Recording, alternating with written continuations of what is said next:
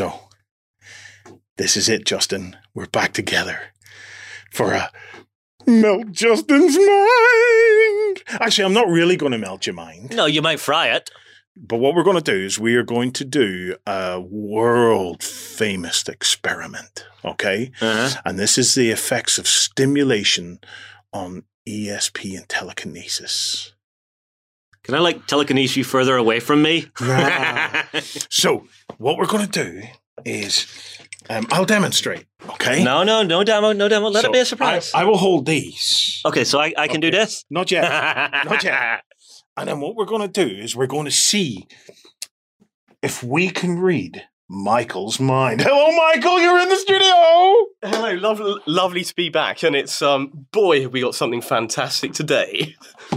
Here, so you take this. This is going to be a combination of Ghostbusters meets the Antiques Roadshow. Michael, tell us about what I can only call the stimulator. This is an antique electrotherapy machine. It's circa 1860. Electrotherapy enjoyed a brief vogue, basically because it's absolute nonsense with no scientific basis whatsoever. It's exactly what we like in here. So I thought, what better than to bring it to Beasts of War to test out some of our own theories from popular 80s films that we've all been watching. Yep. And it's Beasts of War because clearly we're going back in time on this one. So, well, here's the thing. If we're doing this skit, at least I'm the pretty one. Okay, so what we have is Michael has lifted out the suit cards from a deck of cards. Yeah, so the high cards. The picture cards. The ones with the picture on it. Yes, your favorite. My favorite. The ones that are easy for me to understand. He's going to lift it, and then he's going to telepathically project into our minds. Mm-hmm. Okay? And then we will tell him what he's looking at. And if we're right, we're right. And if we're wrong, we get stimulated. All right, well, let's give it a go. Who's first? I'll go first. Right. Okay. Concentrate very hard. Now, quick question. Are we just doing card type or suit? Just the picture of the person on the card. Justin, I think it's a queen. Dun, dun, dun. Okay. Right, Justin, it's your turn. All right. Now, one preface, Michael, you control the stimulator, not Biggins here. Oh, go on, let me... No, I don't trust you. I just want to spin the handle. No. Can I just say before we proceed... if you actually turn that handle very gently, it's a relative, gentle, tiny sensation. But the other end of the spectrum, you will be going like that and you won't be able to let go. Now, Warren, don't forget, antique, and you drop models. Can we connect it to a bicycle? I think we probably could. Right. Okay, Justin, get your telekinesis head on. Okay. Right, so I'm going to go with a king. Unfortunately, Justin. Oh, it's no, not you. Okay, then. I think we need a bit of stimulation. So Justin is going to get stimulated. Okay. Can you stand up? Otherwise, we don't want the table absorbing everything. Yeah. Okay. So stand up. Is it going to absorb him? Right. Here you go. Can you feel anything? Let's see how stimulated you get. Let's see how stimulated you get. Go on, hold it. I don't like it. Try letting go. I can't. What? Stop. Okay. He's stimulated. Okay. Right. It's back to me. Can I just say that this is quality science done at its best? Right. After stimulation like that, I reckon you're going to... Okay, We need to compose. I predict it's a king. Ooh. It is a king. Michael, shuffle that. I'm calling shenanigans. Shuffle. Okay. That's not shuffle. Come on. Cut the deck. Okay. Right. Shenanigans. Right. Okay, Justin. It's your turn, man. Right. Now, come on. You've been properly stimulated now. Right, Michael? Let's do this. Okay, let's see if this has worked, this is a proper, bona fide scientific experiment that... Oh, look. What do you think? That's got to be a queen. It is, It is a queen. There you go. There's your turn, sir. Okay. Here we go, chaps. Actually, what if it genuinely has worked? We're about to find out now. A jack. Oh! Oh! Stand yourself up. Okay. I'm ready for some... Stimulate me, Michael! Stimulate me! I'm ready. Oh! Oh! Oh, mama! Give us some gusto. Okay, we're melting Justin's mind. This is not Warren meets Matt. Oh, you can't actually open your fists. No, you can't. Give her a bit of a harder spin, man. I'm liking that. Oh!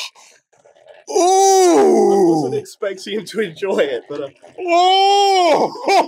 Oh, I like that. I'm kind of weirded out right now because I felt that, and that is not a good feeling. Oh, that's actually It does wake you up. yes. That freshened me right up. Can you get clips? No. Right, Justin, your turn. All right. Okay, this time I'm gonna go with a jack. He's done it. I'm telling you. Actually, now let's see if it works after one shot. Okay. With Warren again. Okay, here you go.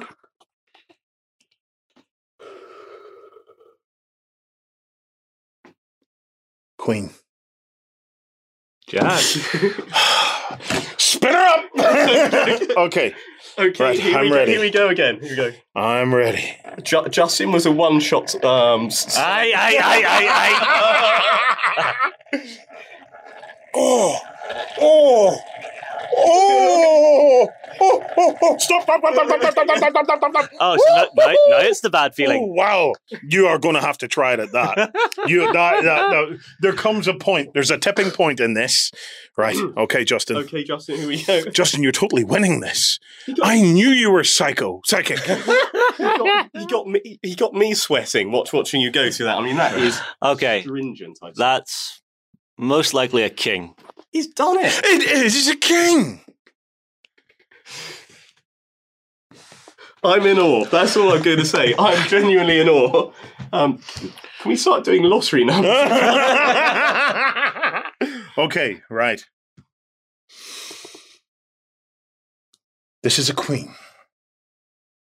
Uh-oh. Jack. Oh, for goodness sake. Everyone has been a jack. I told you I was the pretty one. Oh, you want me to do it this time? You okay with me doing it? On one condition. That you can... No. I know the condition. I'm saying no to the condition. Oh, come on one condition. No, because I'll be nice to you and you won't be nice to me. If you do me, I do you. That's yours. We did this once before and you tricked me. Don't tell people. No. The mealworm. Oh, that other? Yeah, Okay. yeah. So, we've done this twice before then. Fool me once, shame on me. Fool me twice. How about no? Go on, Justin. No, Michael, all yours, buddy. No, I'm ready for you, Justin. Okay. All right. Okay. Yeah, go on. Okay, I'm ready for you. All right. Which way do I spin? I don't think it matters. I think Matter which way I it'll... spin? I think Okay. Okay. that's I will the way. make sure. Oh! You literally... Whoa, that's... Okay, that's... Okay, sorry. I didn't realize it would gear up that quick. Oh! There was cruel, then there's cruel justice. Oh no! Honestly, I didn't understand the gearing ratio on that thing. Oh, wow. Okay, if you're not psychic after Right. that killer blast... Well, it's him this time. Yeah. Right? All right. Well, that's got to be a king. He's done it again! Do you want to call it quits at that, or do you want to No! go around? No! How on earth have you got... Just a minute, I mean, what is it, 1 in 3 Yeah. every time? So Michael. 3. I sense a queen. Yes! Okay. The final one. You don't even have to lift it. Wait. Shuffle them all back up Oh. for the final one. Oh, hang on. Can we see if I would have been right? It was a Yeah. queen. No, it's a jack. King. Oh! Oh! Haha. There is a chink in the arm. Oh, there is. Right, so this is it now. Last This round? is that. Last round? No, not round. Last go. Yeah, that's what I mean. Okay. If you get this, You are the psychotic king of the world. Is it? What is the thing of?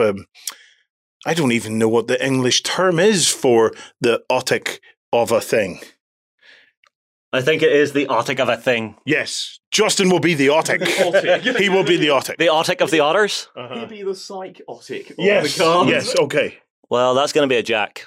Oh, unfortunately. Oh. All right, if I cry uncle... I'll hold this. Until you break it. Okay, your turn to yank the crank, Warren. I'm going to yank Over. Stand up. Oh, yeah. I think I'm going to stand up too for this one. This is going to suck. Hi, everybody. My name is Johnny Knoxville, and... No! Stop! Ow! Is that okay? Oh, no! Perhaps there's a reason we've not had this on the Antiques Roadshow. Okay, we have learned one thing today. An important scientific lesson. I do not like electricity inside me. Well... There are other things, Justin. There are other things. Yeah, but clearly, man, you are like the psychotic of the team. No, I cheated. How did you cheat? I watched the cards going out and worked out the probability in my head as what was left in the deck. So whatever was most likely, I picked. Oh, so you were doing that kind of Rain Man thing, were you? I was card counting. Meta brain, Warren. But you were getting it right from the start. No, the first one I got wrong. And then I had information to work from. Actually, just right. a fair game. I haven't had a go on this for ages. Oh, yeah, okay. You ready? Okay. Ready? I'll bring it nice and close. I am used to this. I can take this. Oh, you can fit. Can you see it popping my veins? Yeah. Can you see my veins popping there? It's not. Yep, that's it. Whoa. Yeah. All right, I put the brakes on. I didn't let it spin down on its own, unlike Muggins. Right, well, look, I think we have scientifically proven... I don't know what we've scientifically proven. I thought I knew what we've scientifically proven, and then Justin... You know this. I don't like electricity inside me. Justin doesn't like it inside him. Hello everybody, it's Friday night and it is Weekender time once more. And on this week's show, courtesy of our friends over at the UK Games Expo, one lucky subscriber will get a chance to win Robin Hood from Thames and Cosmos, a big board game adventure set in Sherwood Forest. To be in with a chance to win, you need to be a subscriber to the channel, pop a comment down below, and if you can give us a like and share us around, that helps us out as well. Otherwise, sit back and relax as I'm joined by the crew to take a look at all the gaming from across the industry and also a special guest for the Kickstarter. Your weekend starts now.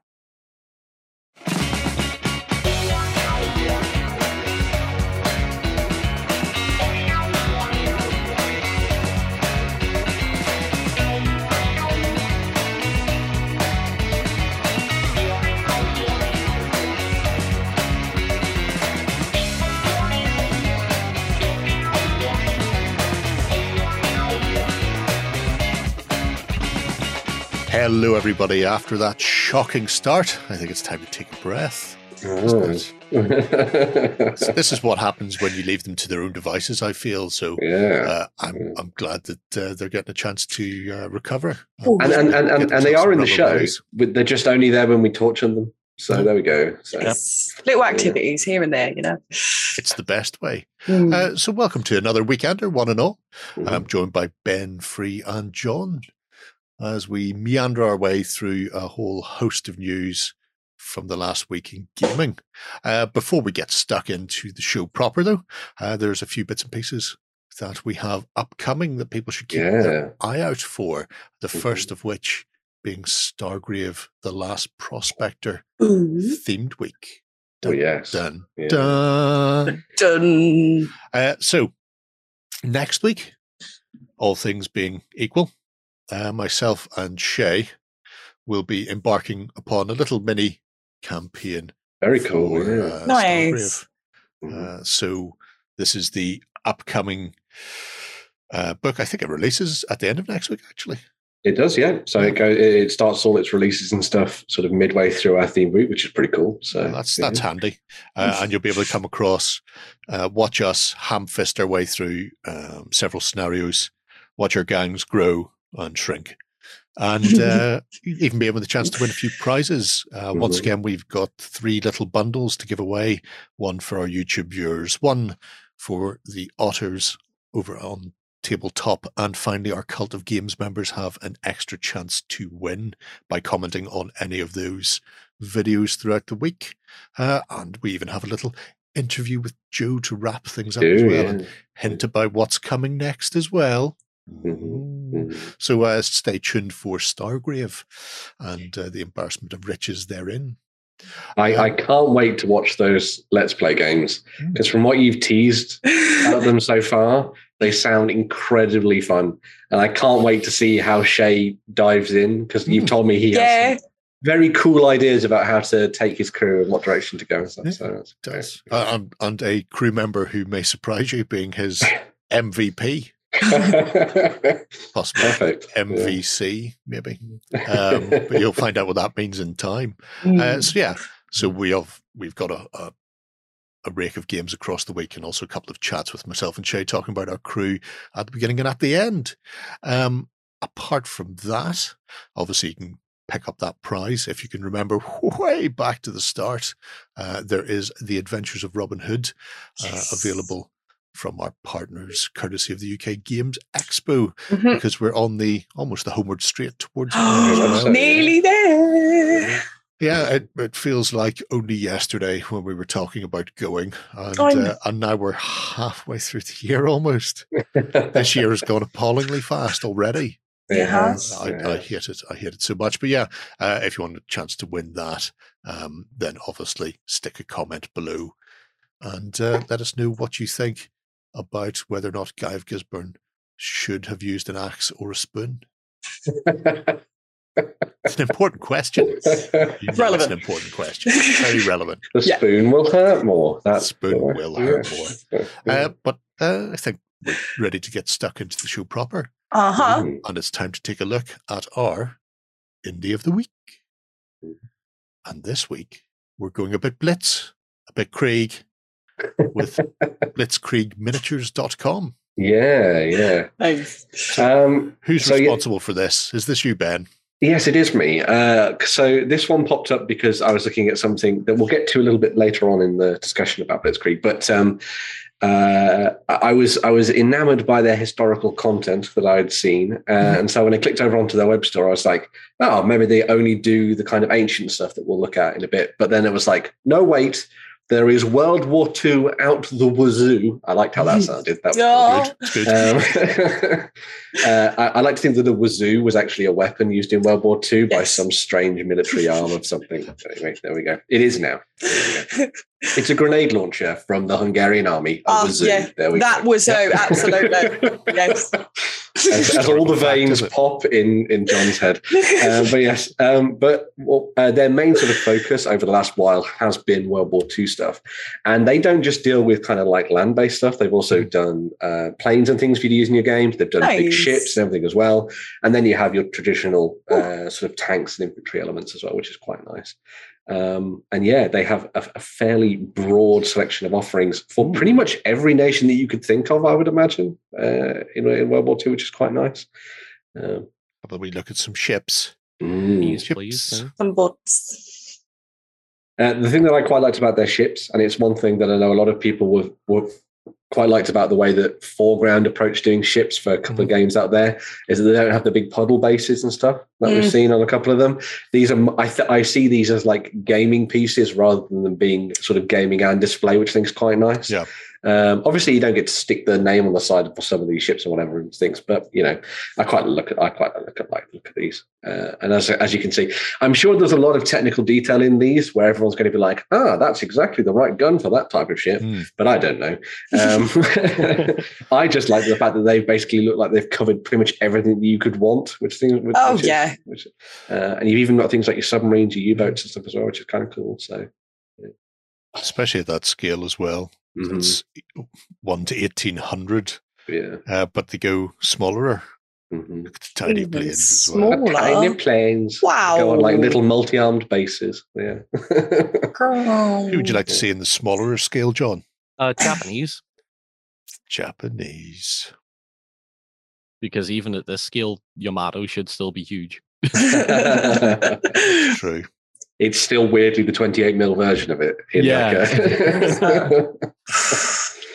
There's a big Some really carrier. nice stuff there. So Trying to see whether or not I can see the Yamato there. Big Arrow and Congo are there. The Kuma. oh, You've got to assume it would be in there somewhere, wouldn't it? it must Oh, be. Yeah. Yeah. Probably lurking near the bottom somewhere. Mm. Like you But- go through all Because the other options. they do seem to be going alphabetically because they're like Yeah. that. The thing that's quite nice about the range as a whole is that, like it, as I say, it feels very well rounded. So if you were diving into a naval game and you're going to try and play a specific scenario or a particular battle that took place, you can probably find the models to go with it from Blitzkrieg.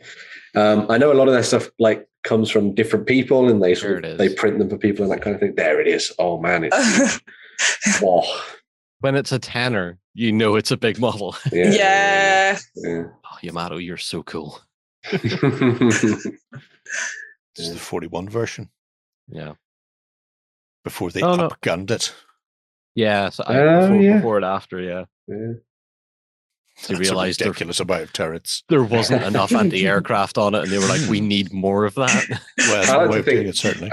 I like to think that that's how the Yamato decided to steer. It didn't use a rudder. It just Guns. or Just else use the guided. guns to shunt itself in different directions. Yeah. Yeah, that's the way forward. Clever, very clever.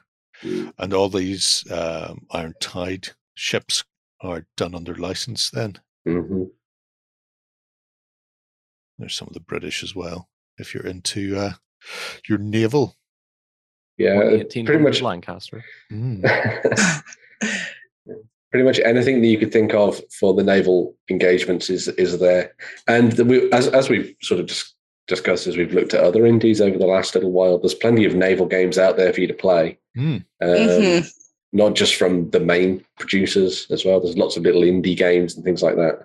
And we know that naval's actually quite a big thing for a lot of people. I know a lot of folks dive in and play that in our project system and stuff, which is quite nice. But yeah. But there's even more World War II. Wow. There's infantry by the bucket loads. 156. So, yeah. 156th and 148th. So, Mhm. 48 is an unusual one to go with, isn't it? yeah, Unless you're playing a skill agnostic game, really. it kind of. depends. Depending on manufacturer, 28mm could be either or sit Yeah. somewhere in between. So, Yeah. I was going to say, what would be the millimeter? Like, literally they fall on both sides. I think Right, okay. Rubicon, Yeah. I want to say Rubicon run at 148th and Warlord for Bolt Action are 156th. Right, That might be the okay. other way around. Bolt Action's kind of 156th, but heroic. mhm. You know, that heroic proportion. Whereas Big Rubicon, I think heads, it's still hands like hams. 156th. Yeah. I Bit think thicker. Rubicon's the same, but Rubicon's the more actual proportions, True Mm. proportion true style things, proportion. yeah. which these look more I mean, that's kind of in between, in a way. Oh, I like that. a couple of snipers. hmm Should be lying prone. Maybe they're in the middle of a town up in a bell tower. Do you know what Yeah. it is? The guy standing is the guy that's too busy shooting Vin Diesel. That makes sense. Yeah. That's funny. Vin. Don't bleed out in the street, Vin. Oh, too late. We'll see you in Fast and the Furious. Fast X. Two world, two war. What? Panzer Treks and Fausts. Oh, nice. For all What I liked anti-tank about- needs. What I liked about what they've done as well is that you have the kind of like typical infantry squads and specialist weapons, but then they do the sort of quirky stuff as well. So you have things like the German bike Oh, squads. Admittedly, they had the Hitler Youth as well, that actually did end up having to do a bit of fighting. So, wow. It's maybe not that terrifyingly young, but, yeah. morbid, but yeah. yeah. No, it it's happened. exactly. It happened. yeah. Defense of Berlin. Add them to your Volkssturm. Oh. Be a 6+ to hit with anything with those. Everybody gets an Iron Cross. Yeah.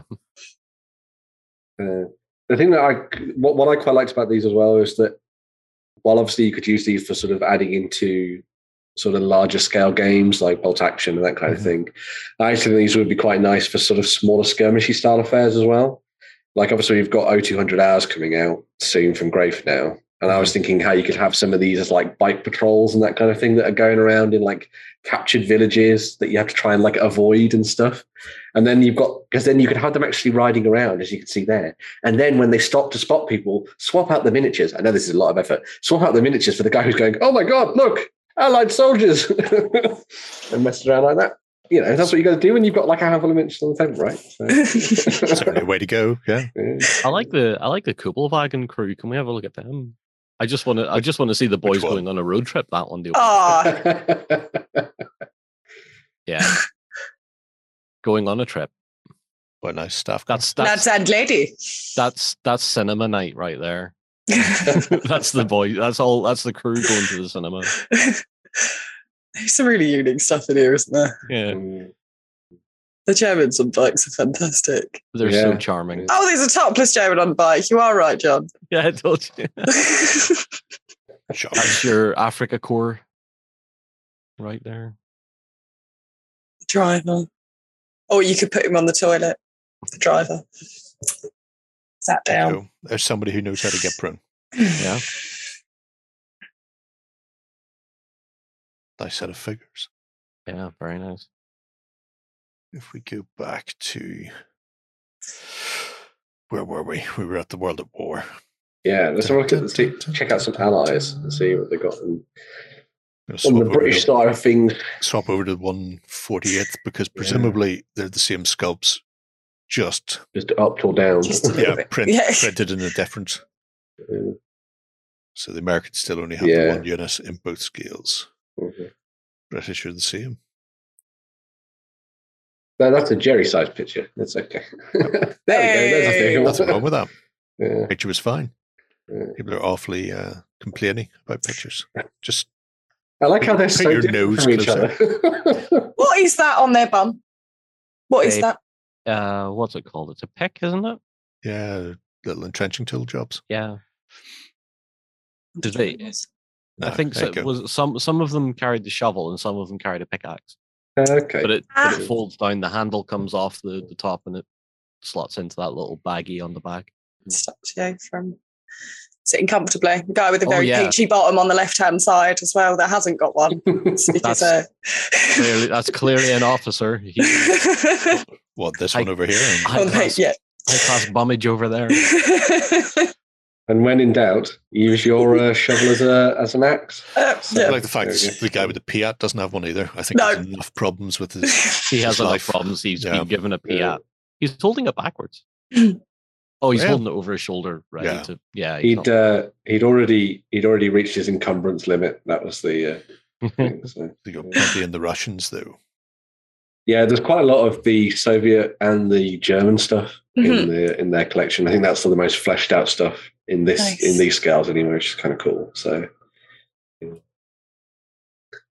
the thing as well is that you obviously the Soviet army is one that was so diverse effectively during the period because they did the thing that probably maybe other nations should have done. I mean, obviously it was a bad thing getting absolutely everybody to fight, regardless of whether or not they had a weapon or not. Mm-hmm. But it certainly meant that they were a fairly unstoppable fighting force. That's why you don't invade Russia. So the problem with the particularly the women's involvement in the Russian army in World War II was they still didn't get the rights.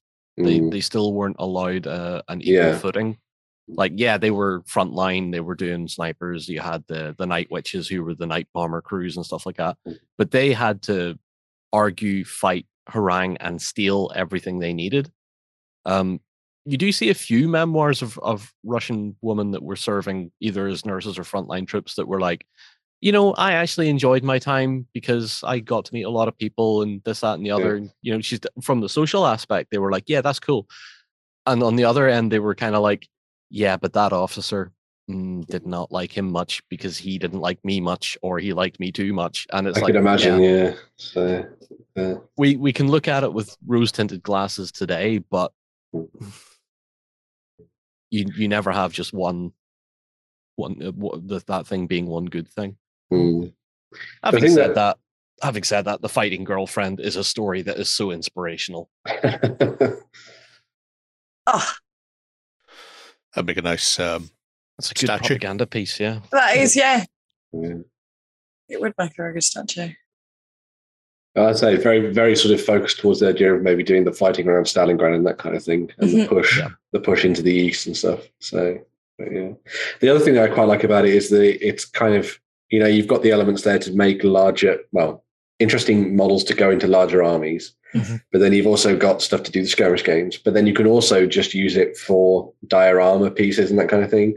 Like there were so many models within both the German and the Russian collection there, or the Soviet collection, that had so many different elements that you could use for building up nice dioramas and vignettes and that kind of thing, which I thought was quite nice. So, and then of course we have tanks. Yeah, and John was dumbfounded. Go for it. Let me have it. We're just going to let you go now, John. Yeah. This allows you to go wild and free. Yes. Yeah. You just give me we're going to look at the mouse, please. Straight into the mouse. Straight into the mouse. Give me that Panzer II as well, actually. Where am I going? Bottom left. Bottom left, yeah. Let's go from something really big to something really small. Mm. That's not a bad mouse. Be a chunky piece of kit. I have the Warlord resin one, mm-hmm. and it's hilarious. You could kill someone with that model. Oh, really? A bit? Just a chunk of resin, yeah. It's one big piece of resin with another big piece of resin on top of it. They're practically in scale to each other there. Yeah. Those pictures are to scale. Unfortunately, not multiple angles for that. I don't want to be too picky, but I wouldn't personally, with the way the industry is today, I wouldn't be coming here for a regular tank. I'd be coming here for the odd stuff. Yeah. I'd be really strange for the flamingo. I'd be here for the flamingo. I have never heard of a flamingo tank. It's a flame-throwing tank. Wow. Okay. Those two little things on the front are friggin' flamethrowers. And the big bits behind them are the fuel reservoirs. And how far did the flamethrowers reach? Like 100 yards was the best that the British were able to do. Oh my! Something like that probably wouldn't do that, because you need a big old pump system to do that. Yeah. Well, you could make a miniature one, John. Yeah, it seems like a bomb waiting to happen with the tanks. But at least they've armored them, I guess. Were. So, I could imagine. A huge amount of armor on that. Yeah. The way the British got around it was they towed their fuel supply behind them, so if they got hit, they didn't explode. Right. A lot of the other nations just didn't bother. It was too much hassle to tow something. So, especially if you want to go for speed. Is the turret then a machine gun then on the Flamingo? Yeah. It's because you wouldn't dare give the commander of your tank an actual flamethrower to use. Like that would just be too distracting for someone. Say anything, no. Little Czech tank. 38T. That's a 38T. Amazing chassis that they put so much on. So much. Skoda really did give a lot to the Germans in the Second World War. See, here's the kind of stuff I'd be here for, is that the Stommels, the 251/22 and the Pioneer half track. I'm here for that kind of stuff, because everybody and their mum can get a Panzer IV, Panzer III, a Tiger, a Panther, but when you're trying to do a really themed army of something, this is where all the specialist stuff comes in. Yeah. Just because some of it is so quirky and maybe only one or two regiments ever used them. Why wouldn't I want a six-wheeler lorry? That's a strange looking one. Yeah, that one you're on there, Jerry. When it came to things like up-armoring vehicles and doing stuff like that, where they like bodged things, how like permanent was that kind of stuff? Or is it sort of like, we need this for this short section of a campaign, and then they sort of tore it apart again, or what was it? Well, to be honest, Jerry, see that the Bison, the Panzer I there, yeah, that big boy. that's one of the modifications done to a Panzer I, right? Where they realized, they knew at the start of the war Panzer I was useless with only 2 machine guns on it, but they had a whole bunch of surplus French artillery guns. Okay. What are they, Jerry? 150s or something? Yeah, the big Durians. It's a big stupid howitzer, and they were like, well, the Panzer I chassis can hold that, so let's just put that. Literally didn't weld it and just slap the gun on top of the Panzer I. Rolled it on. How tall was that? That must have been huge. Very. There is footage of one of those firing at a building, and it practically sits back on itself when it fires. Whoa. It's kind of scary looking. Yeah. But the point, like, they would modify something in a batch, so like there'd be 10 or 20 vehicles a division would take and go, we need something for this particular problem we're facing. They'd do that, and then afterwards they would either continue in service till they broke down, or they would just be removed from the listing. I guess once it served its purpose, hasn't it? I suppose. Yeah, or it'll have been superseded by something actually coming in from the factories. Yeah. If and when the German factories were awake enough to do anything, or intact enough to do anything. Was there ever a circumstance where something that was bodged in the field became a mainline thing for like any of the, like someone was like, oh, if we just add this here, and then one of the engineers was like, how about if we actually really do that? Did that ever happen? Or probably the example would have been the Stug. Right, okay. Because Stug, as it is on that picture, is only an infantry support weapon. Mm-hmm. And then they kind of retrofitted, kind of field fitted a longer anti-tank gun into it. And they were like, actually, because it's really small, it can hide. It works. That's good for killing tanks. And then they went mad with that and built tons of them. Huh. Fair enough. Oh, look, it's a little R35. What's the little tiny? Yeah, what's the little tiny droid-looking thing? Any at all. the gonk droid of tanks. Yes. French tanks. They're always good for laugh. To be fair, like, give the French credit. That Somya is one of the most heavily armored tanks of the early war period. Like, the Germans really struggled to fight those things when they came across them. And then there's the Renault FT, which is a World War I carryover. But you could argue it's the granddaddy of all modern tank designs, because it was the first tank that had a rotating turret with its gun in a turret. Oh, cool. It had that traditional layout, so that's what everyone stuck with. Also, a lot of these turrets ended up being put onto emplacements as well along the wall. Yeah. So, that's true. Yeah. A lot of World War II. Mm-hmm. We'll take a little jog back in time. Yes, yeah. So this was the range that drew me to them initially, because, and maybe we'll start with them. If you open up the Ancient Indians, have a look at those. So I saw these pop up on a couple of different sites. I was like, this is very fascinating. And so they've created a range of ancient Indian warriors for you to use in your games from back in the past. Maybe if you wanted to take on Alexander the Great and that kind of thing, you've got the options to do that, which I think was quite nice. The thing that I really liked about this is that they've kind of covered all the core elements. So you've got your sort of command bits and pieces in there. You've got your sort of standard spin. And you obviously have to go and buy some brass rods for them. You got your badass macemen. That I think was really cool. And then your archers and all that kind of stuff as well. So they've basically done all the core bits that you need for playing as like an ancient Indian army, which I think is quite nice. And I just thought it'd be fun to maybe collect an army like this, because nobody is probably going to have something like it. And you could rock up to a club and be like, boom, here's my Indian army. How do you like them apples? And then someone will go, well, we never got there. And you'd be like, well, fight them anyway. Well, I bought them. Here's your opportunity. Don't worry, the Persian Empire was big enough to be laying the head into Indians even before Alexander rolled his way through there as well. So they were always fighting somebody. We're the Tamil kings. But I just thought it'd be I would imagine it'd be a fascinating painting project, as well as it just being an army building one. Yeah, I bet. I don't know whether or not it's just because you see that in sort of stuff for like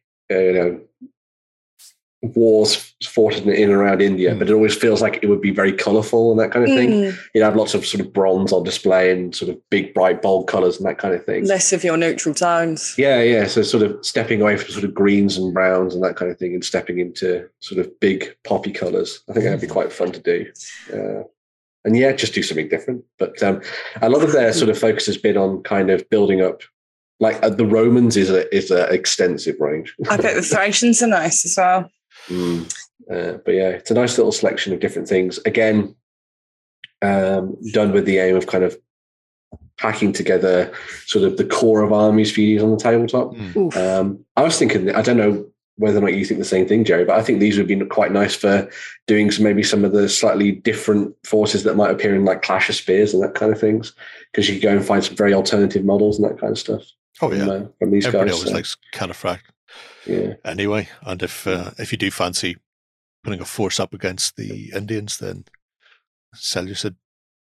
There's some Macedonians. Look at them. Phalangites to get everywhere. It's really a good way of doing it. I mean, there are plenty of big mass battle games as well, from Hail Caesar, Impetus, or Mortem Glorium, whatever you have. Yeah. Float your boat, really. We got companions in here as well.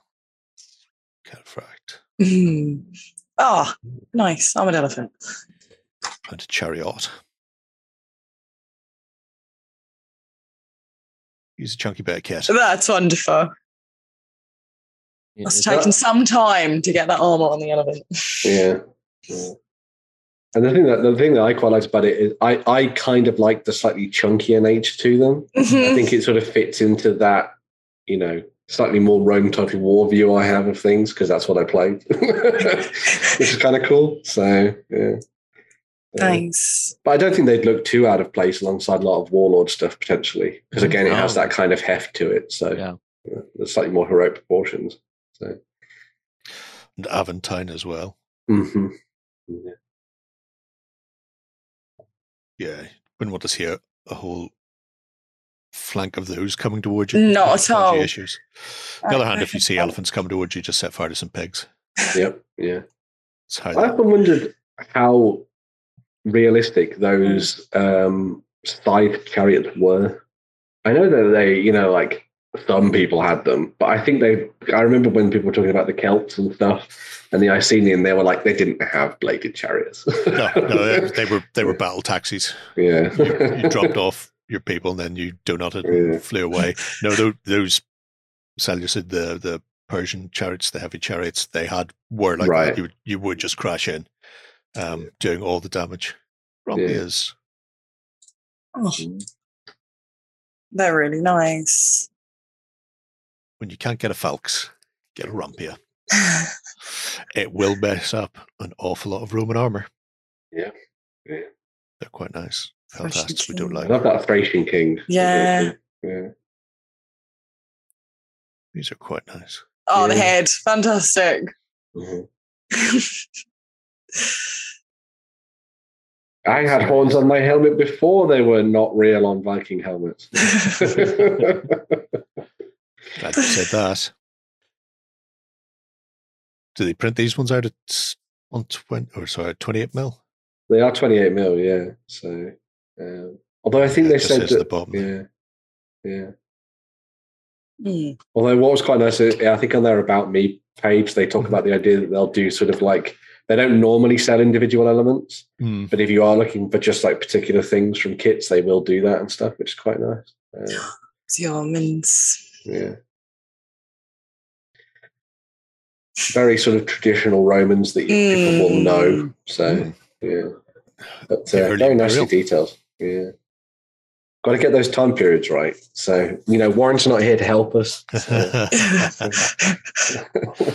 Well, it is important. People know, they recognize these mostly from Hollywood things. Of course. But somebody was asking in the Saga Facebook group the other day, what book that they would get these out of. I was going, you won't. Saga haven't done early Imperial Romans. No, yeah. So you've got sort of Republican Caesarian Roman, and then you've got Fall of the Empire. But they don't actually have the scutum wielding all the lovely Loricus Segmentum armor. None of that. And also, because the way Saga works, it means they also don't have a battle board that reflects the way they fought so much either. You have to kind of fudge it together. They're quite nice. I was watching just while we look through these, I was watching a video a couple of days ago, where it was a historian looking back on battles in movies and things. And one of the things he was talking about with all the ancient battles was he was like, why have you not dug ditches? And I was like, ditches? And he was, and the guy was like, yeah, because ditches are like a massive part of warfare, because, you know, you make it awkward for your enemy. And he was like talking about, you know, like that scene in Gladiator and stuff. And he was like, well, the Romans probably wouldn't even be anywhere near that forest. They'd be on a field somewhere so that they couldn't get ambushed. And then they would dig a bunch of ditches and just wait for the barbarians to attack them and kill them in a ditch. And it was like, it's right to a certain extent. If you couldn't get them into a field, though, or if you had to travel through a forest, and we're looking at you, Germans, then you have to fight where you have to fight. Yeah, true. Never get trapped between a forest and a lake. Just saying, Romans. They're really nice. Yeah, cool. Nothing for the Palmyrians or Egyptians yet. Yeah, I think some of these are expanding or going to be added to really nice over the next little while.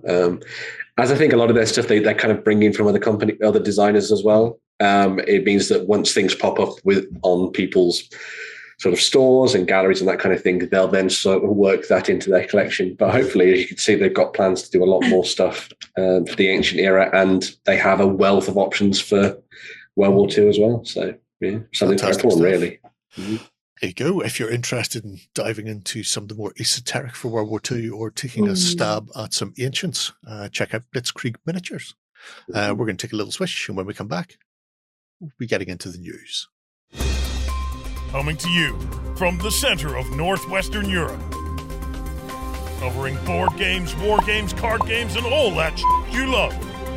It's the news. So yeah, diving into some news from the world of tabletop gaming for this week. We start things off with a little bit of a focus towards the fantasy. We've been talking about historical for a little while, so doing something a little bit different. Broken Anvil Miniatures, also colloquially known as BAM, apparently. Right. BAM! Does the Bellion know that they've used his copyright? Because one of our community members begins every sentence with That BAM. is true. That is true. Yeah. That may actually be him. Yeah. That's him about to enact justice. So anyway, Broken Anvil Miniatures are going to be coming to Kickstarter very, very soon in May with their new fantasy game called Rivenstone. Rivenstone comes from a select group of industry veterans, one of which is Will Hungerford, who a lot of people will know worked on Privateer Press's War Machine and Hordes back a couple of years ago. It was very influential in how that developed and sort of grew and changed. And now he's got his hand in this alongside a whole bunch of other individuals as well, including the lady that he plays the game with, Faye, who has been sort of on there on the kind of game design side of things, which is pretty cool. The game itself is going to be a sort of small warbandish, sort of skirmishy style affair. I know people get confused when I say skirmishy and then start mentioning anything above 10 models, but that is a thing. We've discussed it on XLBS, right? Okay, it's fine.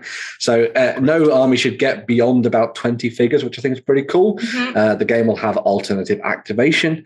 And whilst games are focused on sort of bashing your opponent up, they actually will have more of a sort of tactical objective style focus in the game as well, which I think is pretty awesome. Yes. So when you set it for a scenario, you'll have a particular objective that you need to accomplish, not necessarily just beating up somebody else on the other end of the table. And then in addition to that, there'll also be this really cool event deck that is then played alongside your game. So you'll have the sort of the variety of the scenarios then mixed with the variety of the event deck on the other at the same time, which kind of adds some spice to this and sort of builds on the narrative. One of the big things about the game is sort of really focused around the title, that thing, Rivenstone, which is kind of like a magical essence within the game. You'll some scenarios might ask you to mine that or draw it from certain areas or, you know, kill people for it and all that kind of thing as well. So it's a very sought after resource within the world. The factions themselves, we saw some earlier for the Shattered Empire. They're kind of like your humans within this world, but they have used Rivenstone and the magic within the world, which kind of pervades everything, to make themselves augmented. So a lot of their big, huge, powerful weapons and things are ones that they have been able to use because they have sort of grafted sort of Rivenstone into their bodies and that kind of thing as well. So that guy there with those massive sort of augmetic fists, you'd hardly notice. Magic. Exactly. Yeah. he has definitely missed leg day. That's the way to go. So yeah, you can see the influence of Warjacks everywhere. There's also the Oryx, which you saw there as well, which kind of like your Orky style race within the game. They are not fussed about the idea of using technology, and they want to just like basically destroy Rivenstone and shatter it. And so they are all based around sort of running in and kicking your ass with axes and weapons and all that kind of thing as well. Very cool sort of design there. I like seeing orcs, or at least orc-style creatures, done not painted in green. Yeah, it is nice. Although they are Warcrafty. Huge Warcrafty, yeah. But they're not green. I mean, you are correct. I assume that's the portal into Warsong Gulch. Yes, yeah. Which is where we're now standing. Oh, yeah, the Gulch. Yeah. The Gulch. So when you set that up on the game board, someone on the other side also has to just say, "You are not prepared," or something, or whatever. So, but anyway, so in addition to the Shattered Empire and the Oryx, you've also got a couple of the other factions that have been shown off just in teaser images. You have the Iron Guard, who are my favourite, who are, as you might have imagined, the Dwarves. Yes. So the Dwarves walk around in those big, huge, sort of mechanically sort of engineered. It's a walking turret, isn't it? Well, basically, yeah. It's like a walking watchtower kind of thing.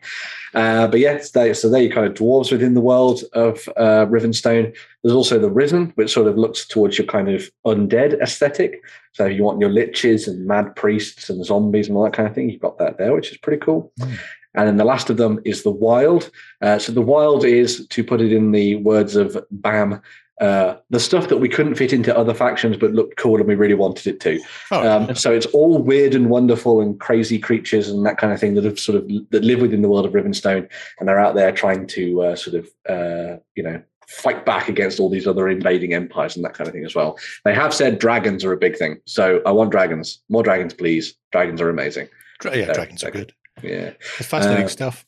Do we know anything mechanically about the game, or is it just the factions that are coming and the sort of the figure count? I was saying, this kind of you've got alternative activation in the game. So you do action, then it switches over to your opponent. Gameplay is based around all of your individual units will have cards, as you can see sort of in the back of that image there, which will represent the characters and how they work. Then you each have the game runs off those sort of custom dice that you see there. Dice, but they're poly as well. Yeah, so you've got poly dice in there as well as D6 style dice in there, which have symbols on them. When you roll to attack and do damage or defend and that kind of thing, you're looking for symbols on those dice in order to negate or influence actions and stuff on the tabletop. There is a full sort of Let's Play demo game that they've put in that news story. So when you look down in the links down below in the description, you'll be able to go and watch that and see what you think. Hungerford sort of goes through the game with Faye, which is pretty awesome. So there's going to be the 5 factions, I guess you'd say, that you'll be able to pick from as starter boxes when the Kickstarter goes live. And there's going to be a whole bunch more added in as things go as well. It looks like it's going to be their big new sort of fantasy IP, which should be fun to dive into. So, yeah, excellent stuff. Nice. As long as it's War Machine done right. It's the quirky characters that get me. There's some very strange, unique-looking characters there, and I'm glad they mushed them into their own faction, as it were, rather than trying to find a place. A whole faction of whimsy for you, Free. Yeah, there you go. Yeah. It's terrain that actually fights in battle. That's one way of looking at it. Yeah. Sticking with fantasy then, but going down a more traditional route. Yes. Battle systems. So battle systems, as people will know, are famous for their amazing skirmish game, Core Space, where you take on the role of sort of crews and space pirates and adventurers and mercenaries, sort of wandering around, beating each other up and stealing loot in space on space stations against weird robot aliens and all kinds of things like that. But Battle Systems also make a range of fantastic fantasy terrain, which is now going to lead into their new fantasy game, which is called Maladum Dungeons of Enveron. Boom, I got it in the end. Got it, but slowly. You got it, but slowly. That's the way I work. So this is a game that is based on the same system as Core Space, because in their words, if it's not broke, why fix it? Exactly. Yeah. But it has been tweaked and changed and updated to bring in the fantasy genre. So obviously things have changed mechanically to move away from it being more ranged focused, as you would have imagined with Core Space, with laser rifles and that kind of thing, towards melee being more of a thing. There's also an entirely new magic system that's been built into the game, which is pretty cool.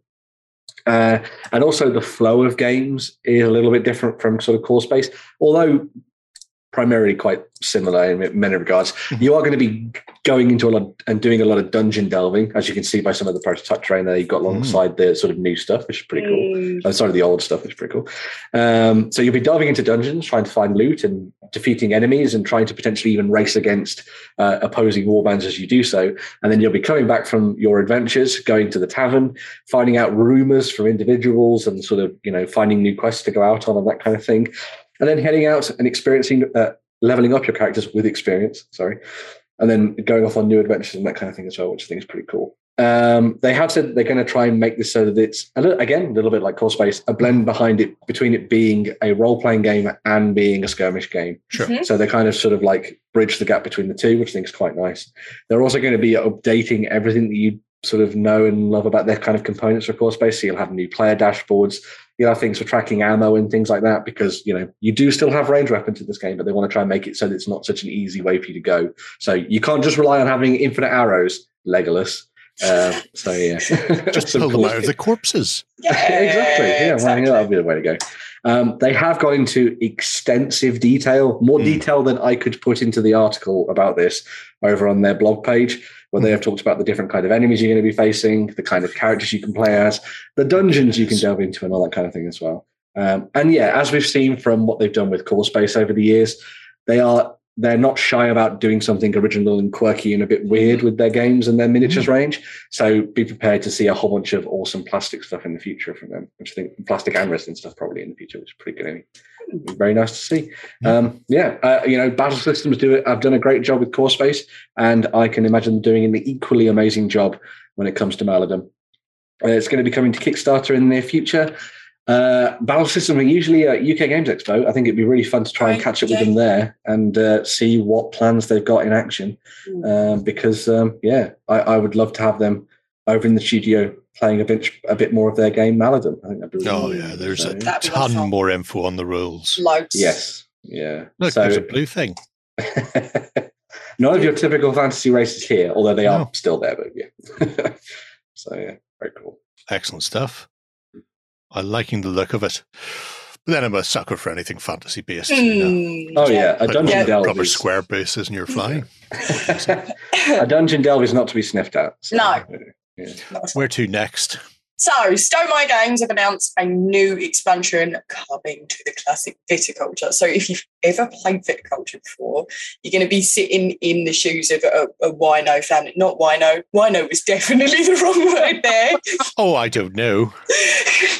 I mean, more so constructing wine more than necking it. But anyway, players will be competitively working against one another, and they're going to be making their own vineyard from grape crushing, harvesting, and a large bag of fields in different locations about brewing the best wine in old-time Tuscany. So if you have ever buried your head into viticulture before, players are going to be placing their little wine workers to task out the racing aspect, really. And you'll know that the business is cutthroat for mama and papa businesses. But Stonemaier have announced that it doesn't have to be that way anymore, and they're bringing in collaboration with other players and working to sell the tasted grape together. So using the base game of viticulture, which you will need, players are going to be working towards the same goal. So constant teamwork, you're still going to need to rake in their 25 points, and you're going to need to be reaching out to new territories over the course of 6 years. So you need to meet 2 winning conditions. That's the accumulative victory points that you need to rack in and progression to the end of the influence track together. So my only gripe about viticulture is, according to the game, if you leave your grapes for a year, it's going to improve the quality of the wine. I'd chuck my wine out if that's the case. That's my only gripe. But the new edition is it doesn't alienate. It'll get lonely. The new edition, it doesn't alienate any other expansions that have happened. So if you do have the Essential Edition, if you do have Tuscany expansion, you can utilise them in solo and collaborative play as well. I really like viticulture. It is really thematic. You get to produce your vines, you get to harvest them, convert them into wine, selling the wine, and it does flow all great together. You have to rely on the luck of the drawing cards, which I know some players do find quite frustrating when competing, but I think it's going to really take the edge off if you're playing collaboratively.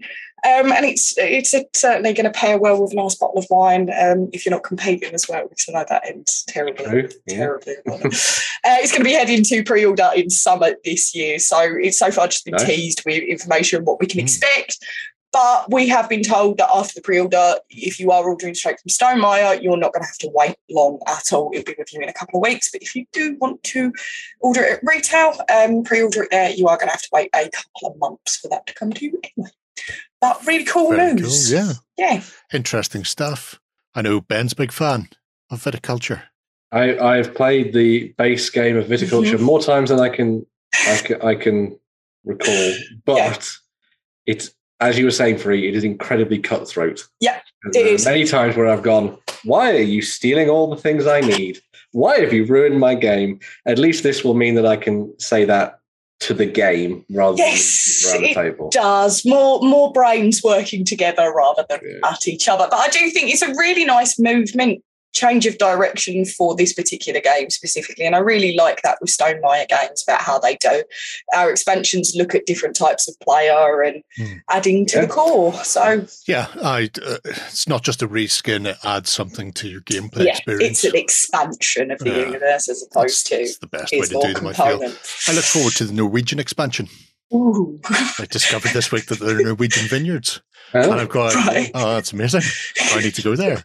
And then I discovered that one of them has an Airbnb, so you can go and stay at their vineyard. This is amazing. That sounds cool. That does sound very cool. Booked up at the moment. Norwegian wine. No, it's terrible. But anyway, moving away from the wine. Yep. And into the dice for a new collaborative effort from Adam Dobbins and Modiphius. So there is an upcoming game due later on this year called Dice Legions. Last year, during lockdown, Adam got bored, as he is wont to do, and he probably created about a dozen new games. But one that really caught people was his Dice Legion game. Notice, doesn't have an S, so you can tell them apart. And it was literally a case of playing out fantasy war games using D6, or in actual fact, just any dice across the tabletop, D6 being the staple.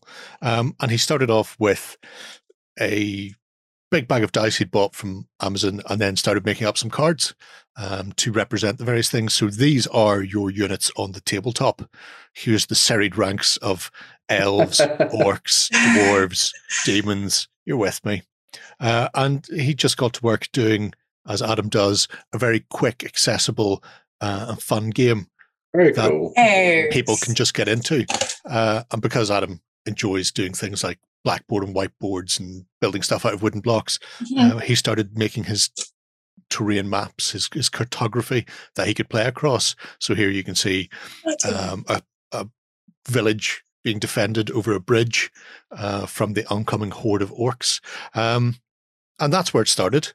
And that caught Chris Birch's eye from Modiphius, who contacted Adam and went, we should release this. This would be a great game.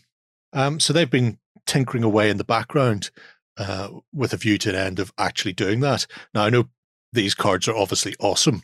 Unfortunately, Modiphius decided that they probably couldn't just stick with vector graphics and the little pictures and stuff. So they've got real people on board. So Christian Quinault has been doing some work, which is very reminiscent, very very reminiscent of the stuff that Free League have for the One Ring. It is actually, He didn't work on that because I checked the minute I seen it.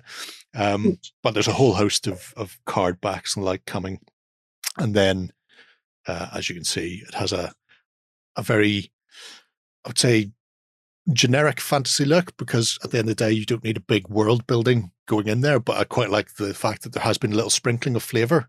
For example, we've got the Ireland infantry in the Roll Against Evil edition, and as you can see here, his the initial idea was a deck of cards, and the cards on one side have got the infantry or monster stats, and then on the other side would have terrain. So you have to draw a map. You can just play on a bare table and then put the cards down. I think this is actually going to become 2 card decks, where one will be terrain and one will be the actual units. So you can still go ahead and draw your stuff out if you want to, or you can just use these on a tabletop, which means with a bag full of dice and a deck of cards in your pocket, you've got a full fantasy mass battle game. That's an amazing idea. That you can bring with you anywhere. Ranges are done in inches, which is, I did suggest that they use the cards as the measuring tool, and then that way you wouldn't even need a ruler. You'd use a long edge and a short edge, or maybe multiples thereof. They've said no, but I can dream. But this is one of the first of the Roll Against Evil or Roll versus Evil series that Chris and Rita have started to do. So this is a charity that they put together at Modiphius to essentially support various causes that they think are worth time. So this one, for example, is the Ukraine edition. You can go and download this now. You can get it from Modiphius' website, or you can get it from Wargame Vault, and it costs $5 shiny or £3.80. Wow! All of that money goes straight to the Ukraine. Everybody's donated their time and resources for this. So Adam's done this rule set for gratis, as have the graphic designer and the artist as well. Brilliant. They've put their money where their mouth is, essentially. They had a charity raffle last month. I think was the first actual Roll versus Evil thing that came out. This then is their next sort of little addition to that, and it's a preview for Dice Legions as well. So if people are interested in checking out the game, it's got 8 units in it, and they will be unique to this little version that is just going to be available for as long as it needs to be available. So if you later on decide to pick up Dice Legions, everything in there will be shiny and new. It's not just going to include some of these things. So I think it's a great system, an awesome little game. That means everybody can play fantasy battles on the tabletop without having to have an army or terrain. You can literally just go, fancy game, I'm going to play my orcs against your elves, or I'm going to play my humans against your dragons, because the larger polyhedrals can be monsters. It certainly would mean that if you're going to like an expo or an event or your local store and you see that big, massive bucket of dice that, lots of stores sell, you could be like, right, time to build an army. I have a friend who's a big bucket of like 200 or 300 foam D6 that they got that he loves using because he can just chuck them into the air and let them fall onto the table without damaging anything. I'm just thinking things like that. It's a great way of getting younger people into playing, and there's a very active Facebook group already brilliant for Dice Legions, and some of the map work, the cartography from people has been amazing to see what they've been up to. So definitely worth checking out if you fancy supporting a worthy cause, and if you want to get anyone into fantasy gaming. Let's face it, we're all gamers. We all have dice, which means you've already got the armies to play. Sorted. Yeah, pretty much. Crash, bang, wallop, what a picture. As they say in France. Potentially. I don't know. Haven't been to France in years. Anyway, sticking with simple ways of getting people into gaming, but a bit more traditional this time. WowFun have released their latest in the Peter Dennis signature range. And this time round, they are diving into the joy of battles of medieval Britain. Put my teeth back in to say that one. So if you haven't come across them before, Peter Dennis has been doing illustrations for Osprey and a whole host of historical things for decades. Pretty much my youth and my history classes whenever I was a kid were stuffed filled with work by Peter. This is a little starter pack, and as all the starter packs, they come with 2 sort of small armies for you to begin your journey into historic gaming. In this case, it is Edward and Robert the Bruce as the English attempt to deal with the Scots once and for all.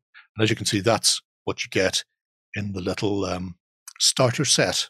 So it's about 36 elements per side, mix of cavalry infantry skirmishers and some range, the likes of bowmen.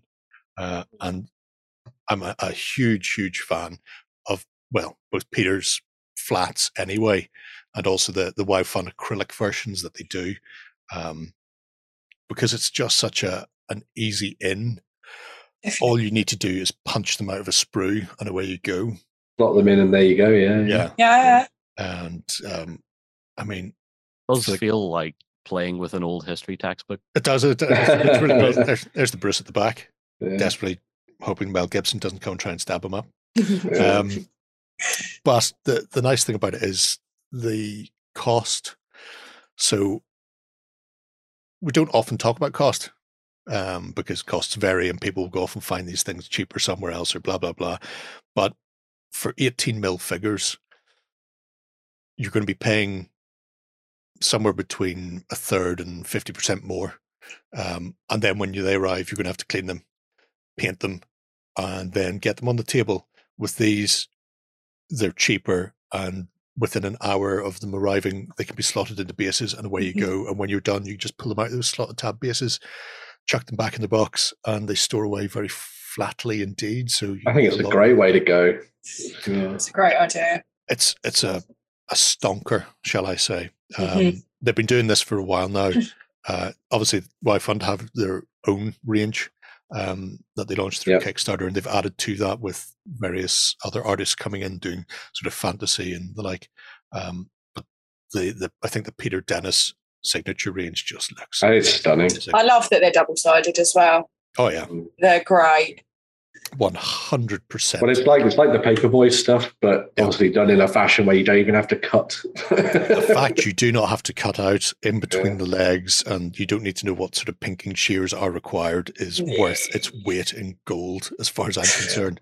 I've got ECW, I've got Ancients already from WoW Fun, because I really like the pair of them, and it's those things where I'm going, maybe I'd like to do this, but with everything else I'm planning on doing, I'll never have time to paint the stuff. So being able to go, well, if I fancy playing a bit of English Civil War or Ancients, I can do my Peloponnesian War stuff and then just slot them back in the box afterwards. These are just the beginning. There's already an extensive set of additional pieces over on their website. So you can get things like Welsh archers to use as mercenaries for either force, although more likely to be the English. There's also the Wee Free men. So you've got your mad Scottish skirmishers as well. I really like the fact that those knights have their heraldry. In some cases, it's really good. There will be some specific people that Peter is recreating, and in other cases, he just does sort of generic things. So you'll have like generic blue pike regiment and generic red pike regiment, so you can tell them apart in the tabletop. It's just a nice way of doing it. So you can be as historically accurate or as light as you want to be. The other thing as well is that while you can obviously use these for whatever games you wanted, they do actually have rules in the sets, don't they? By Andy Cannell. And it's it's a light rule set that's easily accessible for people. So if you're planning on trying to encourage people to play a genre or a range that they wouldn't normally, or a period they wouldn't normally, they're a great way of doing it. And specifically when WoW Fund started up, the whole idea was to bring history into the homes. And so they view these ranges as a way to teach kids about history and then also, encourage wargaming as well. I think it's a great halfway house between something like the Command and Colours games and full war games. Yeah. Because you have the more board gamey Command and Colours style affair. This is like a halfway between the two because you've effectively got kind of board game style component-y things. Yeah. And then if you really wanted to, you could just move on from there and do something else. I've been looking at Age of Penda. We're using these words. That's a great idea. Good idea. I thought so. That's one of the add-on packs of the Commander pack. But there's also both British or English and Scottish Purveyor's Crossbowmen. See, that's the thing. You'd find it incredibly difficult to even come close to painting it this way as well. Oh yeah, well, I just wouldn't just leave them in a box until they grow old and wither on the vine like the rest of my collection. But yeah, I think if people are interested in getting involved in a new period, then they should definitely look at the Wild Fun range or Peter Paperboys, the range that they came from, you can pick up sheets from Peter's for a couple of £. And print them out as many times as you want on a home printer. All you need to do then is stick them together. So as far as a cheap, accessible way of getting into historic wargaming goes, I think it'd be hard-pressed to find anything cheaper without just using dice. It's also an option. Also an option. So where are we finishing off this week then, Ben? So we finish off this week with the Games Workshop pre-orders that are coming up this weekend. The focus this time around is back on the Mortal Realms and into Warhammer Underworlds and the Nethermaze. So this is the new boxed set for Warhammer Underworlds, which sort of takes place of the old one. Inside the set, you'll get everything that you need to start playing the game. You get your decks of cards for playing as each of the different warbands that we'll look at in a second, alongside all the tokens and dice and things that you need as well. You'll also have the updated rules and everything there too. For the warbands themselves, you have 2 to play around with. You have the Shadeborn, who have been sent by Barathi into the Warhammer Underworlds and the Nethermaze to try and find all sorts of strange things to bring back to her so that she can enhance her newfound godhood. Those are your Khainite Shadowstalkers that you probably will remember from one of the old Warcry box sets from the Skirmish game. So they've kind of transferred over. Also, that character that's leading them as well, a lot of people will be very familiar with a model similar to that from Silver Tower, potentially, if you remember that coming back through Warhammer Quest. So yeah, they're really sort of updating all the stuff for this side of things for the proper Dark Elves, I guess, rather than just the Daughters of Khaine. Up against them, you also have Skitter Shank's Clawpack, which is quite the hard word to say. And I absolutely love these. I think they're a great sort of update on the traditional Skavens. And the thing that I really liked about this is that there's nothing to say you couldn't use these as a warband in Mordheim, because there's nothing overly Mortal Realmsy about them. True. So I was just looking at these and going, well, there's someone's new Mordheim warband. I thought it was very cool indeed. Let's get them on a proper basis. Exactly. Get them on squares. Get them on squares. Yeah. But yeah, another dynamic set, obviously, you can see there to go up against the Khainite Shadowstalkers. As well as the 2 warbands. There are also a couple of new releases, re-releases of some of the ones from the old set. You'll remember these 3. Yeah, so they're not leaving them straight in the core box. That's good to know. Yeah, so you'll still be able to dive in and pick up these. So you've got Zandir's Truth Seekers and Dakunin Crew. If you want to sort of dive into that classic matchup between humans and orcs. And then alongside those, you've also got the Exiled Dead as well, which we've seen in some previews before, that kind of sort of evokes that sort of Frankenstein's monster style affair, Dr. Frankenstein kind of thing, Necromancer. The thing, as I pointed out when we first looked at these, is that if he's exiled, what the hell did he do? Because I can't imagine the evil people of the Mortal Realms are that nice. So what made him get exiled from his own evil fraternity?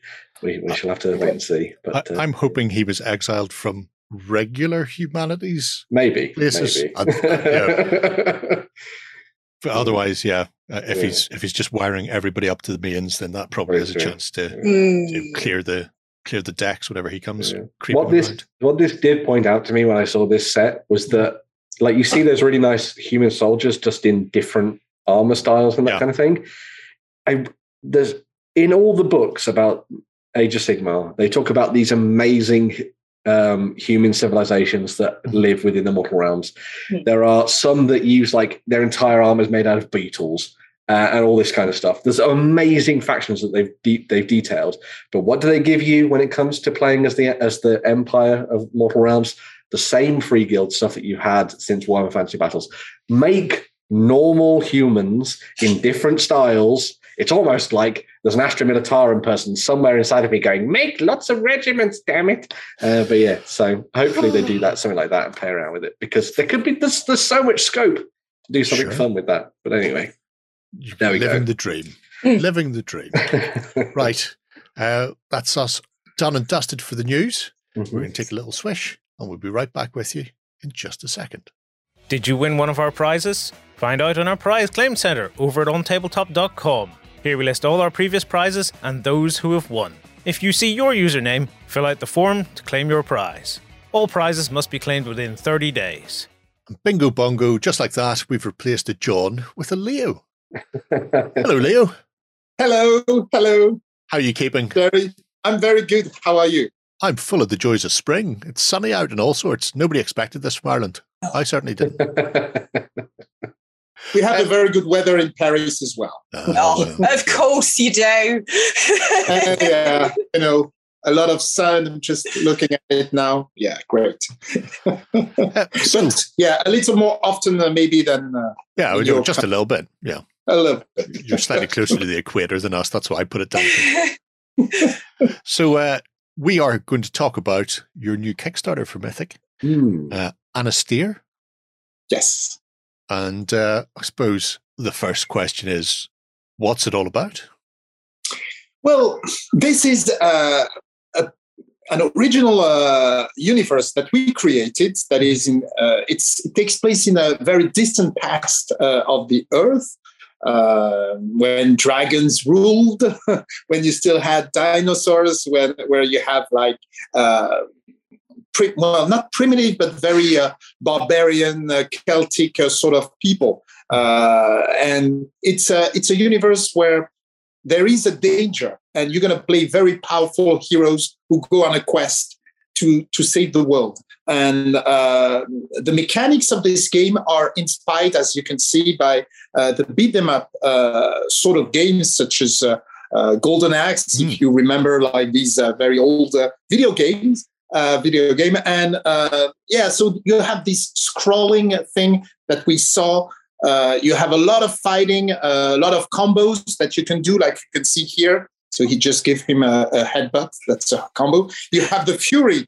This is the Fury that he just unleashed.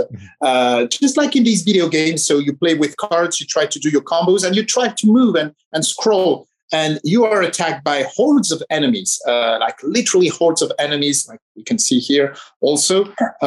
And yes, when it looks bad for your guys, you can count on some mounts, just like in Golden Axe. You can ride mounts such as a Wyvern here. This is a way to help you. You have other ways. And you are going on a big quest, a very long quest, that will bring you to Anastyr herself. She's that's the name of the villain in this game. She's a queen of dragons. She's a witch, and she is in her fortress is in a volcano, and she has an army of trolls that you can see here. You're going to try and defeat. That's her. That's Anastyr. And you have bosses and mini bosses in this game. Like so, she's the boss. You can see. The miniature with the very finale, but you also have some other bosses, some other mini bosses, and you have to find their weak points, and you can find them throughout your quest. It's a fascinating thing. I noticed whenever I played through it with Shay, we had a little run at it, and it gave me that Golden Axe feel, although I haven't seen any gnomes yet for stealing all your potions, which is a good thing. But the one thing that really stood out to me was the feeling that you are a hero, because if somebody jumps you with 5 of their friends, then you could quite easily either level them all or pick one of them up and smash them repeatedly into their friends until they're all dead. It's a surreal experience, I suppose. Is the best way to play. But I can also imagine in the Golden Axe style, the popping Death Adder over your shoulder and then launching him like a missile into the incoming people. The IP itself initially started was Paolo Parente. Yes. Paolo Parente is the art director. Mm-hmm. So he started working on this universe over 10 years ago. He even released some resin miniatures when he started in 2011. And then you also had like a guest box for Zombicide Black Plague with Anastyr miniatures. And the characters are still there. Oh, this is a dragon that you can ride in the game. So you have 2 pledges in the game. And in one of the pledges, you will be able to ride a dragon with the magnetic system that we have. So each hero comes in 2 miniatures, one foot miniature and one mounted miniature. And this is an ally that can help you fight Anastyr's dragon. So yes, he started. Sorry, not one you get straight away. Then that one, I presume. I suppose you're going to have to work up to mount that one.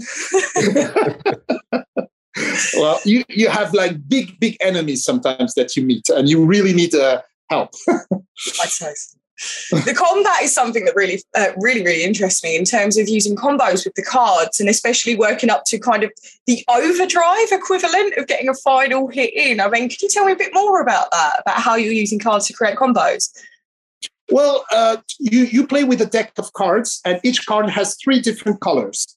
So you have red for combat, you have blue for defense, and you have green for art.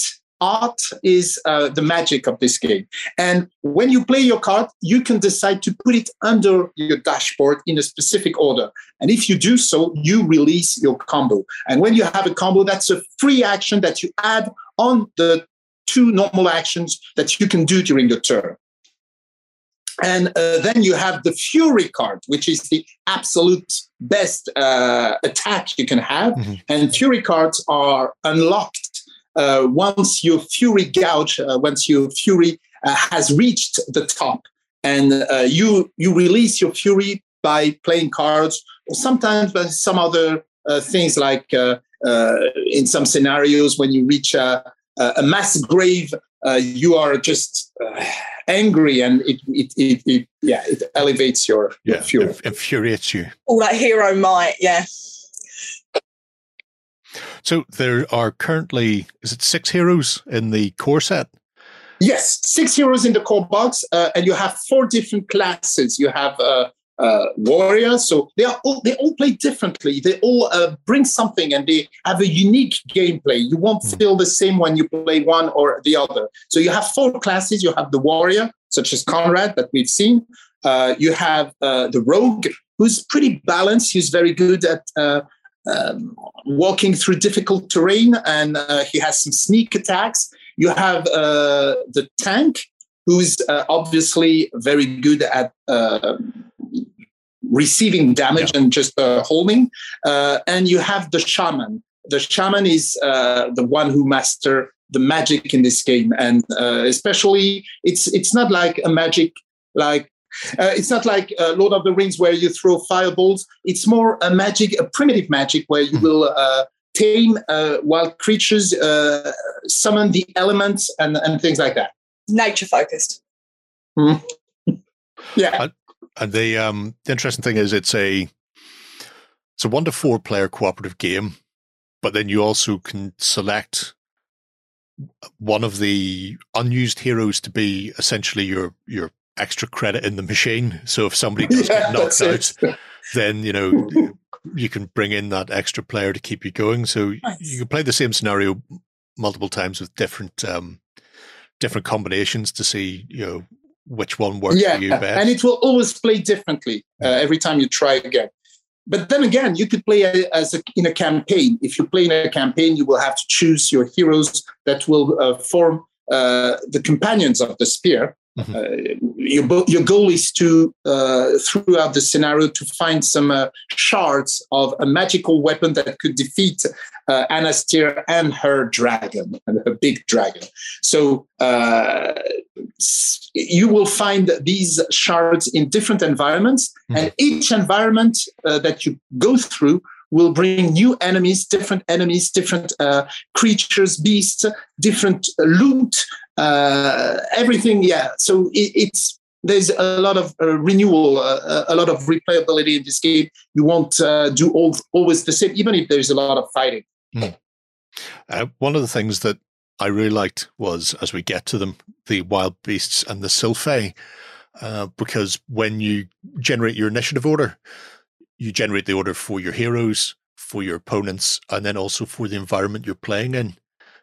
So you can end up with wild horses running rampant, or these unusual impish creatures sort of teleporting in at menhires, and these can be interacted with.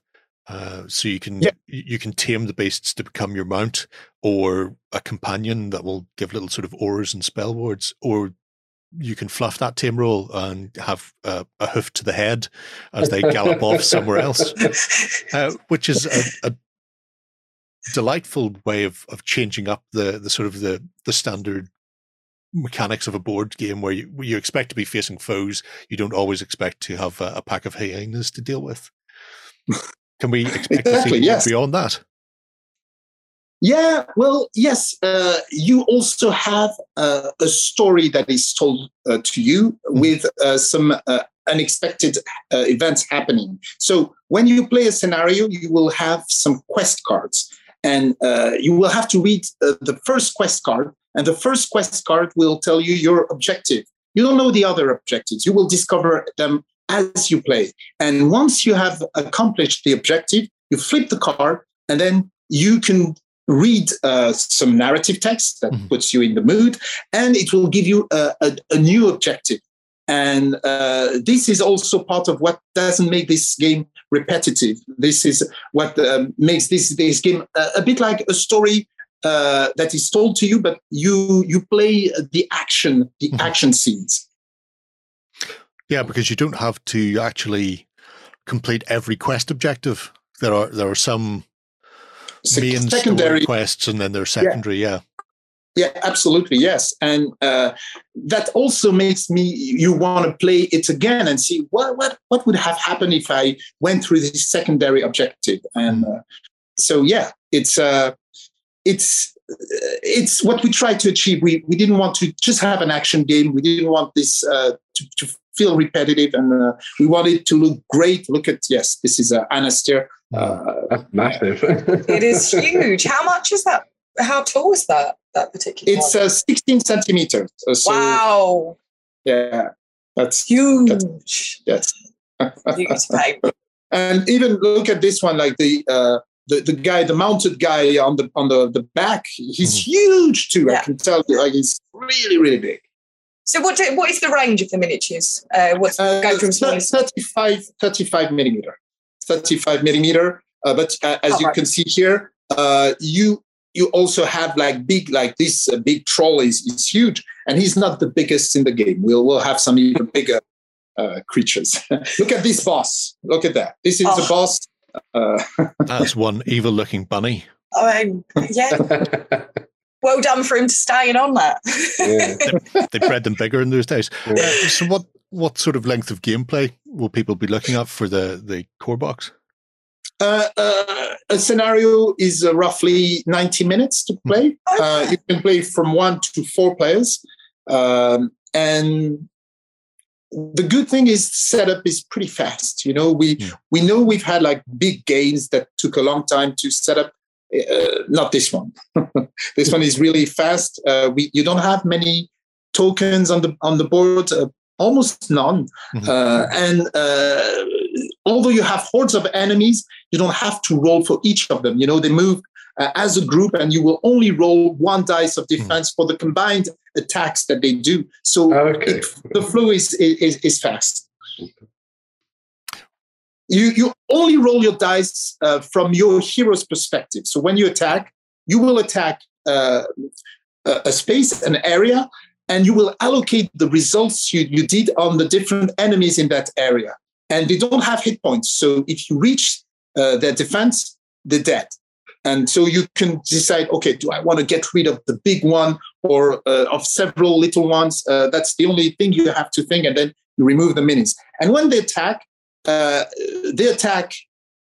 and a space, an area where your hero is. So if you have 5 enemies in that space, you will only get 1 attack. You will look at the attack value of this one of these miniatures, and all the similar kind of miniatures will add +1, and then you will roll your defense.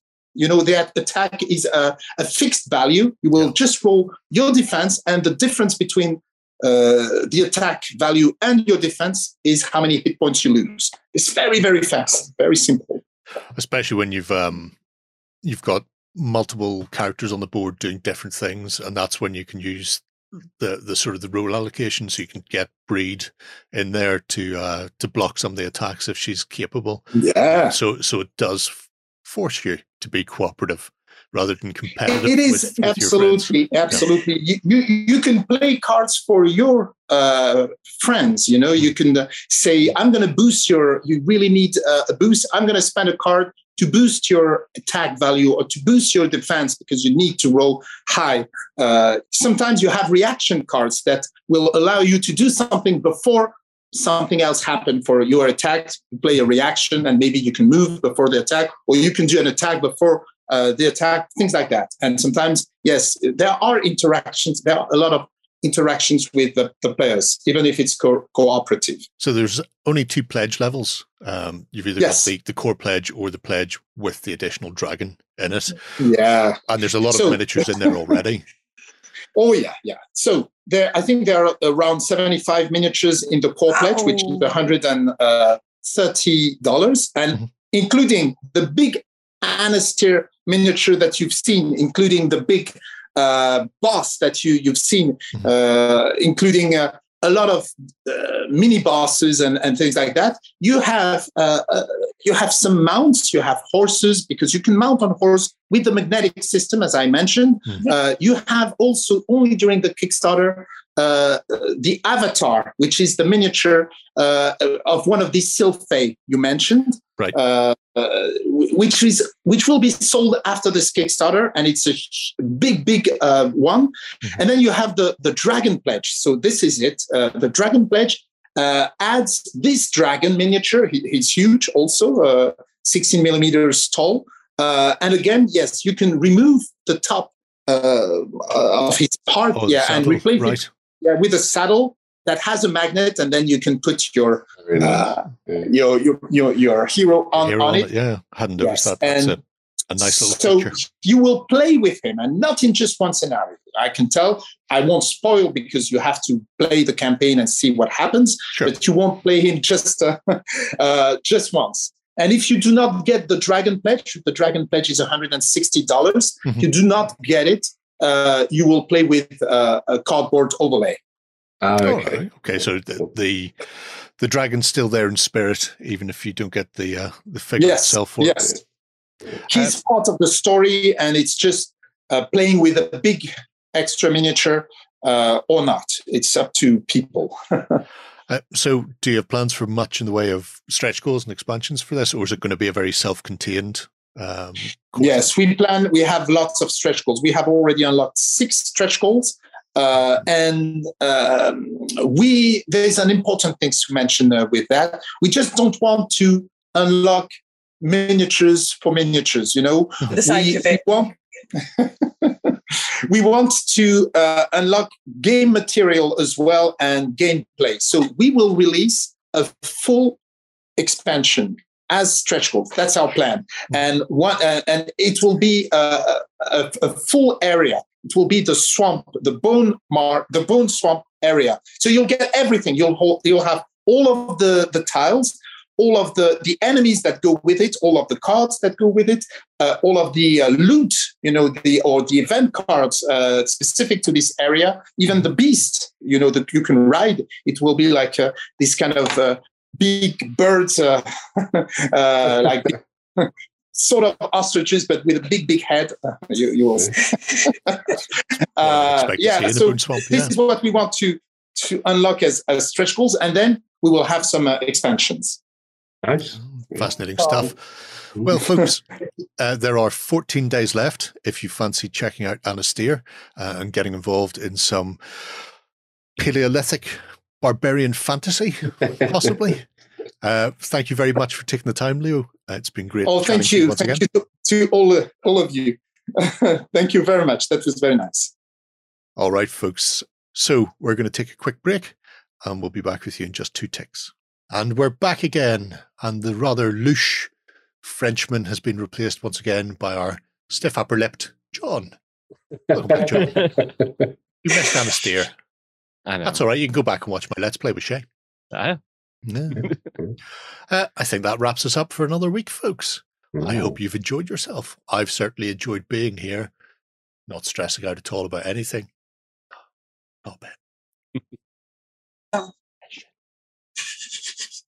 We will be back on Sunday for our XLBS show. If you are not a member of the Cult of Games and don't know what I'm talking about, come over to ontabletop.com and sign up for a 30-day trial. And on a Sunday morning, we have a gentle witter meander through our hobby and some of the community stuff as well, and chew the fat about the things that amuse, annoy, or we enjoy within our hobby.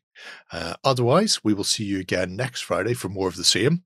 And don't forget, if you want a chance to win that prize from Cosmos and the UKGE, pop a comment below, and you too could be joining Robin Hood and his merry men in Sherwood Forest, thieving all the taxes. Yes. Really, all he's doing there is making the poor people suffer because they're going to have to be taxed again.